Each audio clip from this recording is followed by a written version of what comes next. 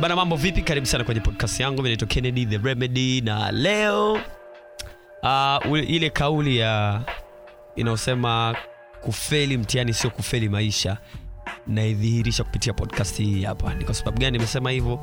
Kwenye mambo mengi sana ambayo tunakutana nao kwenye maisha na nini, sasa kitanzania unaona watu waga wanaangalia grades kwanza. Jamaa alipata ngapi? Sijui form 4, sijui form 6. Jamaa alizungusha. Jamaa alipata 4. Hii nataka nikuonyesha kwamba hata ukipata 4, hata ukipata 0, bado wewe ni mshindi na una uwezo wa kuweza kubadilisha kile ambacho unakifikiria ama ule mtazamo wa watu ambao wanakucheki yani. Kisa ulipata fondo kwamba maisha hayawezekani. Hapana. Leo tuko na Dr.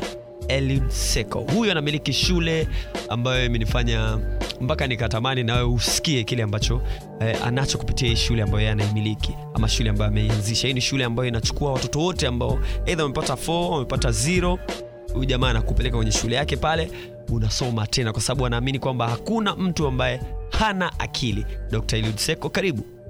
Jina langu naitwa Dr. Eliud Sekou. Mimi ni mkurugenzi na muasisi wa shule ya Wawetu El Shaddai iliyopo Visiga Madafu Mlandizi. Napenda kuongelea jambo moja la msingi. Wapo watu wanaoamini kwamba wapo watu ambao wana akili au wapo watu ambao hawana akili. Mimi siamini katika hiyo. Mwanadamu yeyote yule ambaye hana udhaifu, yani hana ulemavu wa kiakili. Ukiongelea ulemavu wa akili nafahamu.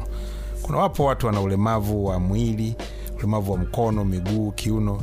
Ulemavu ni ajali au mtu hakupenda hivyo. Ni vitu ambavyo vinatokea bila kupenda au kutarajia.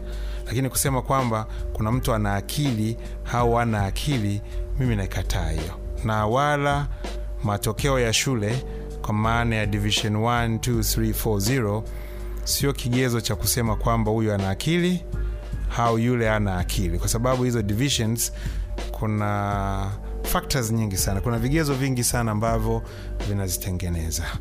Na hapa napenda nitoe mifano hai. Namfahamu mtu mmoja, binti ambaye niko naye karibu sana.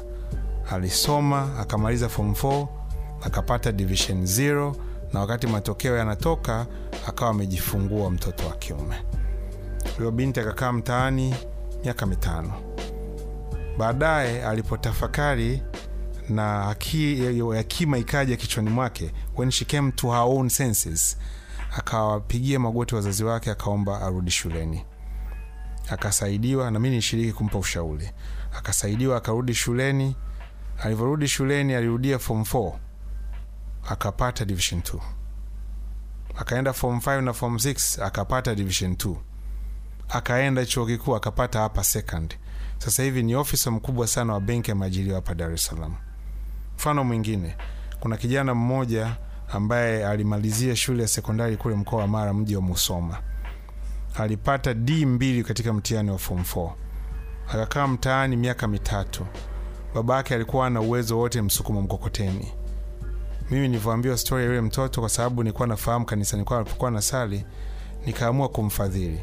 Nikatuma nauli, akaja Dar es Salaam, akaja shuleni kwangu Wawetu El Shaddai pale Mlandizi Visiga Madafu.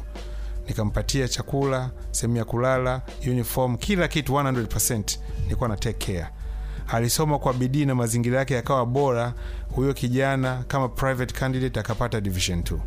Shule yetu ilikuwa inaishia form 4. Tukamtafutia shule ya private nyingine A level, ameenda akasoma kule, amemaliza akapata division 2. Sasa hivi yuko chuo kikuu anasoma, amemaliza mwaka wa kwanza ili amalize mwaka wa kwanza ili aende mwaka wa pili.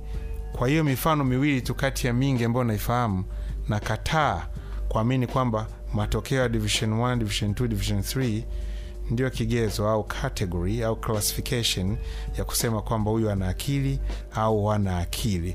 Ila matokeo huwa yanatengenezwa na mchakato na mazingira na vitu vingine, pia hali ya kisaikolojia ya wakati huo ya mtu ambaye ni muhusika.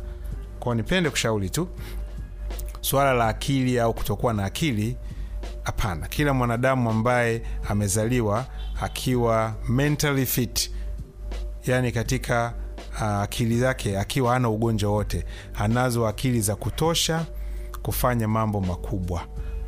Na zaidi ya hapo, watu waliofanya mambo makubwa dunia hii, katika historia ya dunia hii, ni wale ambao walikuwa wanachukuliwa kwamba ni wale ambao hawana akili kubwa. Kwa mfano Einstein, mfano mwingine ni Steve Jobs. Soma na fuatilia historia zao, utaona kwamba walikuwa wanadharauliwa, walikuwa wanaangaliwa kama ni watu wa ovyo, lakini hao ndio watu ambao walikuja kuwa icon katika dunia hii. Conclusion: usimchukulie mtu poa kwa sababu unaona matokeo yake sasa hivi ni dhaifu au hayafai. Hao ambao ni wanyonge, hao ambao wanaonekana dhaifu, when they come to their senses, wakifika kwenye kituo ambapo wakapata momentum, ni train ambayo inakwenda ya umeme, inakwenda speed ya kutisha, na siku moja watakuogopesha kwa sababu watafanya mambo makubwa, na watakushangaza sana kwa sababu wamefanya yale ambayo ulikuwa utarajii. Jina langu naitwa Dr. Eli Deseko. Asante kwa kumsikiliza, and I hope utakuwa umeenjoy. Kama una lolote, share na mimi kupitia Instagram, natumia @KennedyTheRemedy, Twitter ni @KenTheRemedy, au kupitia hapa kwenye podcast yangu either Spotify, SoundCloud ama iTunes.